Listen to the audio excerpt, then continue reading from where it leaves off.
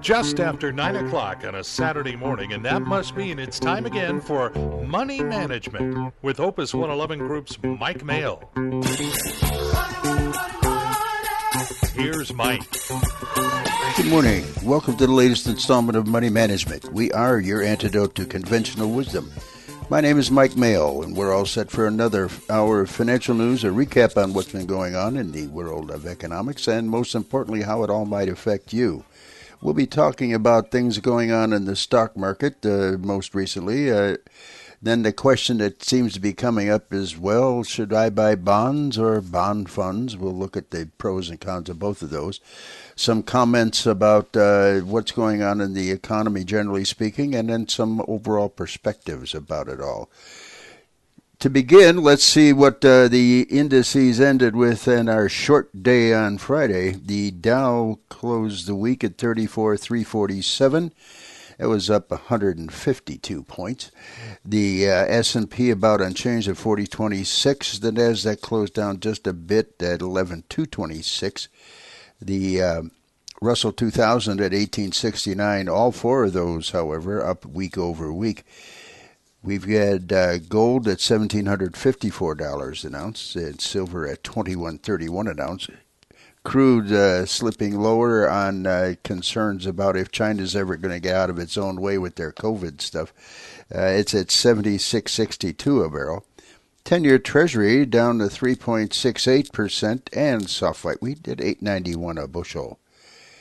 You know, November let me try it again, Mike. November to January is historically the best period for the markets, and certainly that seemed to have been proved out so far. Since 1950 at least, the year after midterm elections, and that would be 2023, has delivered stronger performance than other years, regardless of how the elections came out. And just as a, for those of you who are market historians, on November 23rd, 1954, the Dow closed at a record high of 382. Yes, 382. Well, the reason it's mentioned is that it finally surpassed its previous high, set 25 years earlier on September 3rd, 1929. Gives you some idea about how depressing the actual depression was. Well, this market this week was helped by the release of the Fed's minutes. This was for the central bank, from the central bank's most recent meeting. And the meeting notes indicate that some members inside the Fed are having concerns about the pace of the rate hikes, especially after having raised it 4 times in a row at 75 basis points, or 0.75%. So we'll see if indeed that will happen. This will have another meeting here in a couple weeks' time, and the consensus is you may see another 75 points because they already said that it could happen. But if it goes to 0.5%, that would be good too. Now, let's just keep this in perspective because based on how the media presents all this stuff, you probably have missed this. The Dow, is just since last month, is up 5,000 points. It's up 19.3% from its lows. And the S&P, 62% of the S&P 500 stocks are already up over 20% from their lows. And Tuesday, the S&P closed above 4,000 for the first time in a couple of months, and it went even higher on Wednesday, and yes, even higher on Friday. And the S&P recently broke above its 50-day moving average, and it's only 1% away from its 200-day moving average. And those moving averages are benchmarks that traders use to predict short-term market moves, so those are both positive trends. And let's see here. Oh, yes, the S&P is 9.1% above its 50-day moving average.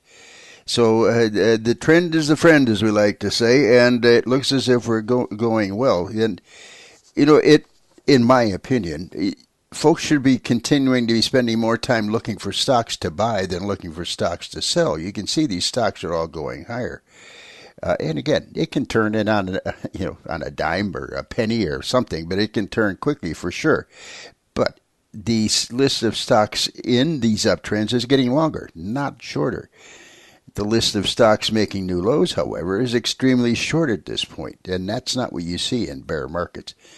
As far as sectors that look, as if they're participating, you have energy, healthcare, financials, industrials, materials, all trading above their 200-day moving averages. And I think it's safe to say if it's above its 200-day average, then it's probably not in a downtrend. And if you look at three of the major, indices tracking the markets, the S&P 500, let me back up, the ETFs tracking the S&P 500 have 26% in technology and only 5% in energy. In the Dow, it's 19% tech and 3% energy, and in the NASDAQ, it's 49% tech and 0% energy. So if you think you're participating in the energy sector even remotely by participating in those particular indices, you're not in one of the best performing sectors of the marketplace. And, just as an aside, the market will be dominated not by election results, but by fundamentals. Election results are unlikely to have an effect on interest rates or corporate profits. Remember, whether you were happy or distraught about election results, don't let it cloud your investing judgment because they are not directly related. And certainly, I think it's safe to say that for folks who have been in the market all this year, holding stocks and bonds, it hasn't been a lot of fun, but there's one silver lining I think you can look at is that dividend payouts are at all-time highs. They're up 6.7% in the third quarter, $146 billion in the U.S., up 7% globally. So things are going well. It's nice to get paid rent for holding some of these things. And historically, you've seen dividends outperform the rate of inflation by a significant number. And domestically, in other words, in the U.S., financials, which have accounted for almost 40% of the growth in those dividends, it made its largest single contribution to the group. Internationally, oil companies, their record profits, a large measure of dividend growth. And excluding the effect of the strong dollar, international dividend growth was even stronger in the third quarter, expanding by 10%. So dividend payers and stocks that have dividend growth potential, I think, are worthwhile considerations for your holdings. Now, I do want to segue into the bonds world just for a short minute. I'm not a big believer in bonds as a majority holding in your whole portfolio for long-term investing because stocks outperform them. I don't care about year to year. I'm talking about long-term. And so but as you should have in your portfolio some bonds in order to provide you good asset allocation and balance overall. So, do you buy the bond funds or do you buy individual bonds? Now, if you buy an individual bond and you hold it to maturity, in other words, when it comes due, you will receive regular income payments based on the yield you bought it when you bought it. Now, the key when you're buying an individual bond is the yield to maturity, the YTM that may show up on your confirmation. That's what you're really going to earn on that piece of money until you get your money back. Now, if you sell it before maturity, that'll change that number. But assuming you hold it for the whole time, that's what you want to know. And at maturity, you get all your money back, the money that you invested. Unless it was a premium bond where you won't get all your money back, but that's another conversation. But that's still a good thing. So a bond is simply a debt, so that makes sense. Now, if you put $10,000 in a 5-year treasury yielding 4%, and the 10-year right now is at 3.7, so let's just round it off. So you would receive a couple $100 every 6 months, and your initial $10,000 5 years from now. That's pretty straightforward. And the reason so many people like holding bonds like this is because they know exactly what they're going to get and when. So even if rates move up or down in the meantime, you can wait out those fluctuations and still receive your par value, in other words, the face amount, at maturity. And after experiencing big losses in their bond funds this year, many investors are wondering if they would have been better off holding those individual fixed income securities. Again, it's simple enough when you own a regular individual bond. You money in, interest every 6 months usually, and then you get your money back at maturity. And, but then again, we're back to should we go into bond funds? And after experiencing big losses in their bond funds this year, and most folks do use bond funds, and whether funds as such or as ETFs, many investors are wondering if they would have been better off holding those individual bonds. It sounds like a good idea at first look, but maybe not so much when you check it in reality.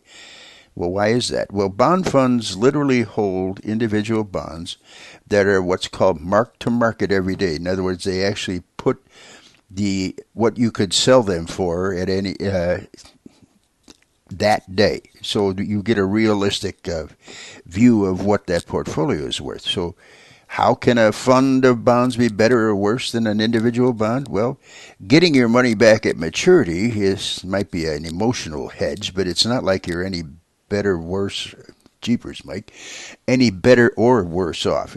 When rates go up, the value of all bonds, regardless of credit quality, length of time to maturity, issuer, any of that, the value of all bonds goes down, again, whether you're holding an individual bond or a bond fund. Now, conversely, when rates go down, the values of all of those would tend to rise, as they did for the previous 40-some-odd years.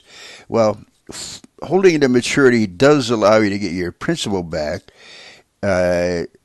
In an environment of higher rates and inflation, you'll still be getting back nominal dollars, in other words, your face amount dollars that are worth less than at the time of maturity.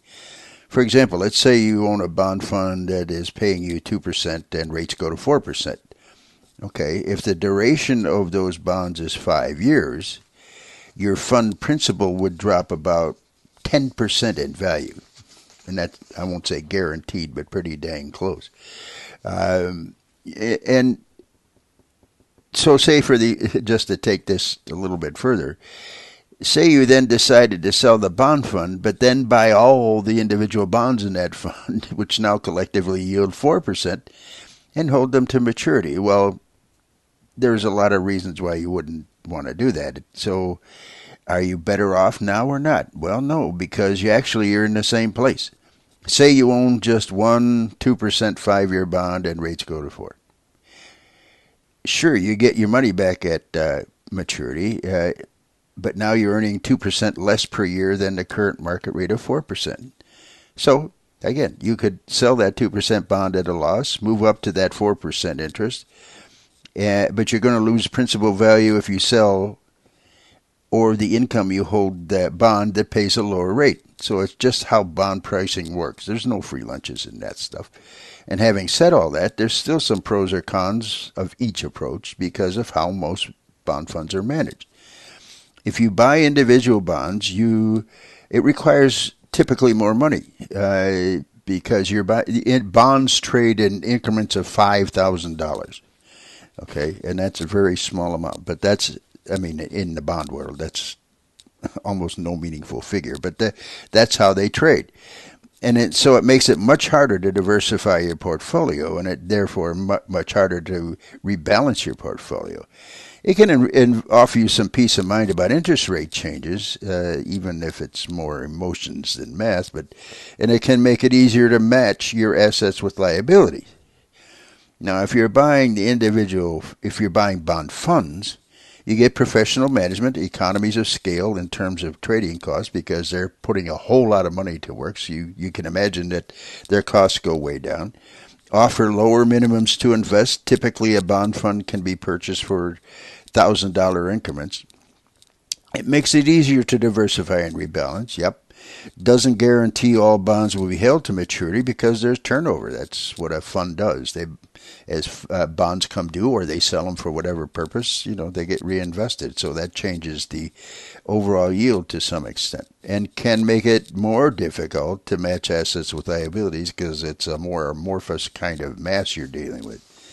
So there are some differences. It probably really depends on how comfortable you are in buying individual fixed income securities, how dependent you are on giving yourself an emotional hedge into individual bonds. And quite frankly, most investors don't have the ability to do that because in terms of competitive yields for individual bonds versus bond funds, higher yield almost always means higher risk. See, when you buy an individual bond fund that can have a higher yield than the individual bond, it may be the fact you're buying this whole pool of bonds which don't have one rate of return. So your overall return can be higher and your risk somewhat minimized simply because of the diversification aspect. So there's no wrong answer. It's just what do you feel more comfortable with and, quite frankly, what can you afford to do? So a gentle segue over to the economy in general. We've been hearing for a long time about the big tech companies with their hiring freezes and layoffs. Well, it's important to understand that all the tech layoffs we're reading about are not a sign of overall widespread layoffs coming. Because, among other things, tech represents a very small share of total employment in the U.S. A lot of it may be because they're more efficient because they're tech, I don't know. But 1.3 million layoffs in a single month represents just 0.9% of total employment.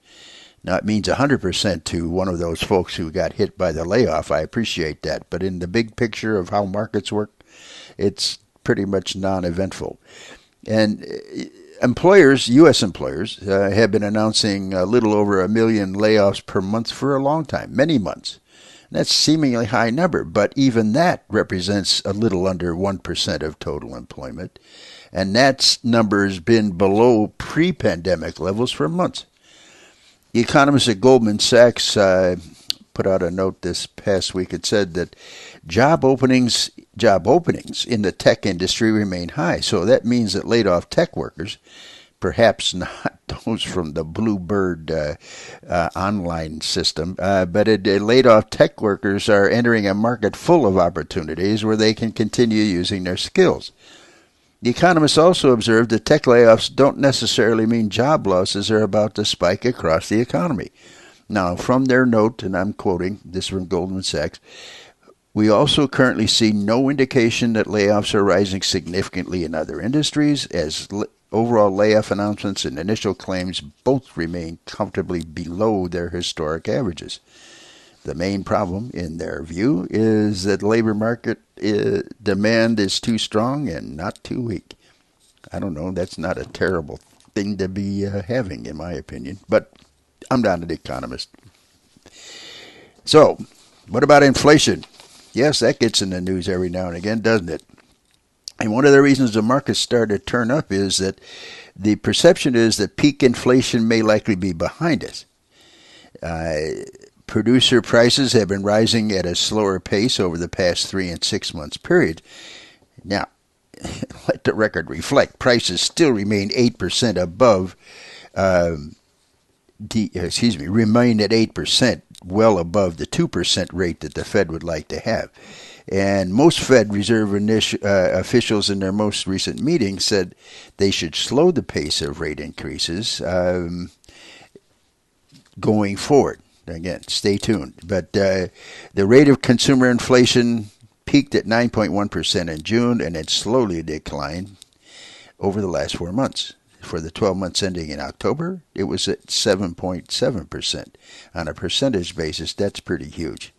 We are seeing perhaps peak inflation. The producer price index has been rising at a slower pace. And as I say, the prices are still up 8% versus the 2% target. But the consumer inflation at 7.7 at the end of October, down from 9.1 earlier. Now, some research from the Federal Reserve Bank of New York, the Economic Council, and Harvard came up with some perceptions. It says here, and I'm quoting, our analysis of the relative importance of supply side versus demand side factors finds 60% of U.S. inflation over the 2019 to 21 period was due to the jump in demand for goods, while 40% owed to the supply issues that magnified the impact of this higher demand, unquote. In other words, stuff that isn't in the system now. I mean, those, the government fire hose of money, that's been turned off. The supply chains we'll talk about here in a minute are getting a lot better. So the main drivers of what we're dealing with right now have been, if not eliminated, certainly mitigated. St. Louis Federal Reserve President James Bullard recently said, and I'm quoting, the change in the monetary policy stance appears to have had only limited effects on inflation, but market pricing suggests disinflation is expected in 2023. Now, the market expects, I'm talking about the futures market, expects a top-end rate for Fed rate hikes to be about 5%, which is not a whole lot higher than where it is right now. Now, some other positive notes toward inflation. Now, I was not aware that this was an index, but anyway, the Manheim Used Car Index is now down 14% over the past year. That's the largest year-over-year decline, going back to, I guess, when it started in 2009. Now, this was a leading indicator of higher inflation rates in 2020, and this recent downturn is likely a leading indicator of lower inflation rates to come. Another big positive on the inflation front is that fertilizer prices, in other words, kind of one of the base costs of your foods, peaked in late March and are down 39% since. They're at the lowest in September of 2021. And as I say, that's great news because of their high correlation to food prices. And global container freight rates, all the ships that were parked outside of San Diego, Long Beach, etc., they're at the rates are at a 23-month low. That's down 73% from the peak. Now, the bad news is it's still 2 times higher than pre-pandemic levels, but they're moving in the right direction. And it means that there aren't as many infused costs into this stuff that we're getting from overseas. Now, on the other side, dwindling stockpiles of diesel fuel have driven the diesel fuel prices to a record premium over gasoline and crude oil, which showing how weather and politics have caused disruptions to the globalized energy markets, and they're still producing price shocks and these potential shortages. While the price of gas is up about 14% so far this year, diesel is up about 50%. Right around $5.36 a gallon, according to AAA. Now, the gains widen the gap between the two to an all-time high of $1.60. Last year, the difference between gasoline and diesel was 23 cents. So you're having a ripple effect on costs. Think of all the things that get transported by rail and trucks. Can you say everything? So if you're having a high cost there, that is not a good thing. So certain governments need to make changes in the energy policy so that we can get things back to normal. Now, the Producer Price Index, that measures inflation at what they call the wholesale level, at the manufacturing level, was up 0.2% versus 0.4, which was what was expected. That's the first decline in 2 years. Now, again, wholesale inflation is running at 8%, but it's better than 8.4 that it was running at as of the end of September. The store shelves are laden with stuff. Retailers are dangling discounts to lure shoppers in. It's a reflection of how the combination of supply chain mess-ups and stepped-up demand for goods that push prices sharply higher is, in fact, beginning to unwind. And it's also one of the reasons that inflation could cool significantly in the months ahead. And you're reading, too, now a lot about consumer debt and how folks are using more credit cards, et cetera, et cetera. Well, once again, you got to read past the headlines in these stories, okay? The bulk of consumer debt has always come in the form of mortgages. That's 70% of total debt. Credit card debt, as of the end of the third quarter this year, was just 6% of total household debt. Okay, here's a test. What's the historical average for credit card debt in relation to total debt? 6%. So, we're right on average. Credit card debt has been relatively stable at this number since about 2010. It got as high as 10% in 2003. Now, retail sales jumped up a bunch in October. Consumers spent more on gas, food, and big-ticket items such as furniture and cars. 9 of the 13 retail categories grew in October. Now, one of the problems is that one of the key drivers of overall spending is, in fact, inflation. Consumers are spending more, but they're not taking home as much stuff. Overall, retail sales are up 8.3% from a year ago, but inflation up 7.7% says that gain in spending, retail spending sales, more correctly, is not perhaps as significant as it may have seemed to be. And loose monetary policy, which helped finance this big increase in government spending, is translating into high inflation, which is why when you adjust for inflation, retail sales are just slightly higher. And finally, a little quick note on real estate. The average interest rate on a fixed 30-year mortgage is about 6.6%. That's a decline of 47 basis points from the week before when it was at 7.08. And according to Freddie Mac, the mortgage lender, they suggested inflation may have reached a peak. Housing starts in October dipped 4.2%, still better than to 1.42 million. They're better than what was expected, again, according to Dow Jones.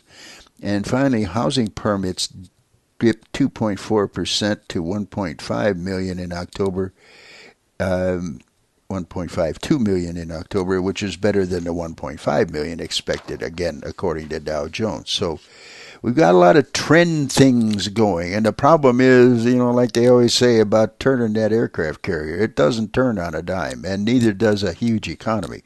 So while we're turning off a lot of the things that have been pushing inflation all this time, it's still having a ripple effect, and it's going to take a while for it to get totally through our system. So do not, have bad thoughts about the future. Things are trending higher. And that gives me a little segue into my next segment. I'm talking about overall perspectives here. Because one thing that humans do, for reasons best known to humans, is to take what's happened in the recent past and project it indefinitely into the future. And now with the news cycle being instantaneous, the problem's only gotten worse. It used to feel like the recent past went back as far as a couple years. Now it seems as if it can only last a couple minutes. We think if things are going terribly, they're going to continue being terrible forever. If your portfolio value seems to be dropping, and I hear this from people, it's tempting to say, at this rate, if this continues, I won't have any money, pick your time, from now. Well, on the other hand, if things are going well, we expect them to continue going well forever. And think of that as like 2021. At the end of 2021, we'd had 3 or 4 years of really good markets. Well, why wouldn't that continue? Well, look around. I guess you can see where there are reasons that would have occurred. Well, this phenomenon has a name. It's called recency bias, and the only solution I've come up with is to lengthen your definition of the recent past. As they say, those who don't learn from history are doomed to repeat it. We do well to make our memories go back a little bit further than what the common goldfish is capable of. That way we may find ourselves recalling a time when we didn't get what we had anticipated, or the market was better, or whatever financial boon or burden we need to keep in mind is a distinct possibility. Now, if we can do that, we stand a much better chance of not falling into the same traps over and over again. Now, the new lows list, that is to say the number of stocks hitting new lows, peaked in June. And the latest from the Bank of America Fund Manager survey shows the consensus view is looking for below-trend economic growth and above-trend inflation. Now, these guys, in my opinion, are simply headline followers. So it's all nice, and that's good, but that's just somebody else's opinion. Well, here's another one. Dr. Ed Yardeni of Yardeni Research said that the October 12th low was the bottom, and that the S&P could rise to near 4,300 by the end of the year. And for your reference, the index sits right now about 40.25, so that's not that far away. And what he said was, what's making the big difference in the market is the resilience of the economy. It's been spectacular. He goes on to say, everybody's been debating whether we're going to have a soft landing or a hard landing. Meanwhile, there's no landing whatsoever. The consumer didn't get the recession memo, and they keep spending, unquote. Pessimists seem like they're clever and sophisticated. But if you want to make money, please take my advice. Invest like an optimist. I'm not talking about crazy, wild-eyed optimists who are flailing, cryptocurrencies or meme stocks or fringe blue chip issues. Instead, I'm talking about a fundamental belief that, as has been shown historically to be true, economic setbacks are temporary. The future will be better than the past. Struggling to stay positive among this year's rotten markets? Well, I got some reasons for optimism. While October's inflation report and the stock market's modest bounce have offered glimmers of hope, the mood remains grim. This disinterest, bordering on despair, has helped to further depress stock and bond prices. There's certainly none of the rampant enthusiasm for stocks that we saw last year. And that's good news for those folks who are courageous and have the cash to invest. The contra people, buying when nobody else is. Expected returns are rising because as stock and bond prices fall, the outlook for future returns gets better. The clearest example, check out what's happened to the yields on the 10-year inflation-protected securities, aka TIPS. Today's buyers of those 10-year TIPS are getting a whole 1.6% plus an adjustment to reflect inflation. A year ago, they were getting an adjustment for inflation of minus 1.1%. So whatever bonds return, stocks should be priced to return even more. That's why investors take the extra risk involved. Excuse me. Investment taxes are modest.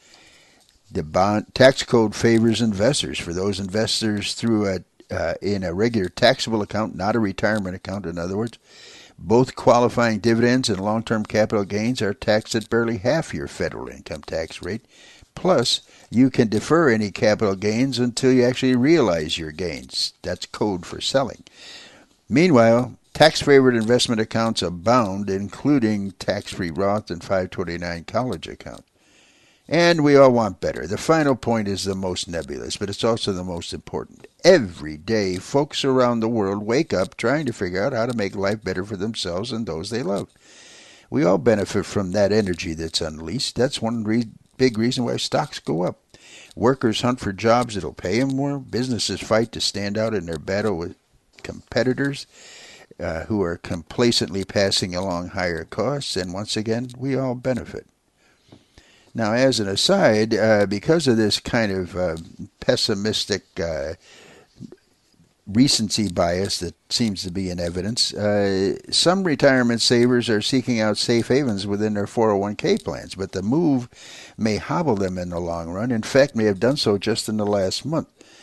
Investors sold out of their target date funds and large cap U.S. stock funds in October in favor of quote-unquote safer ones, such as stable value money market bond funds.